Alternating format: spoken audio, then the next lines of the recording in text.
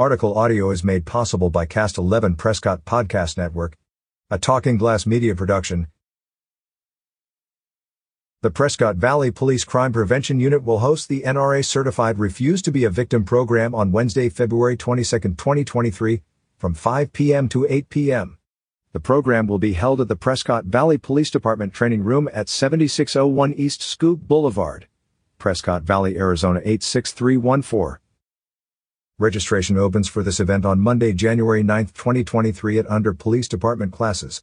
This free class is open to all residents in the Quad Cities area 18 years and over. The class size is limited to 50 attendees. This program is designed to assist residents in creating a personal safety plan, covering areas of mental preparedness, physical security, home security, technological security, automobile security, as well as pros and cons of personal protection devices. It is going to be a very informative class.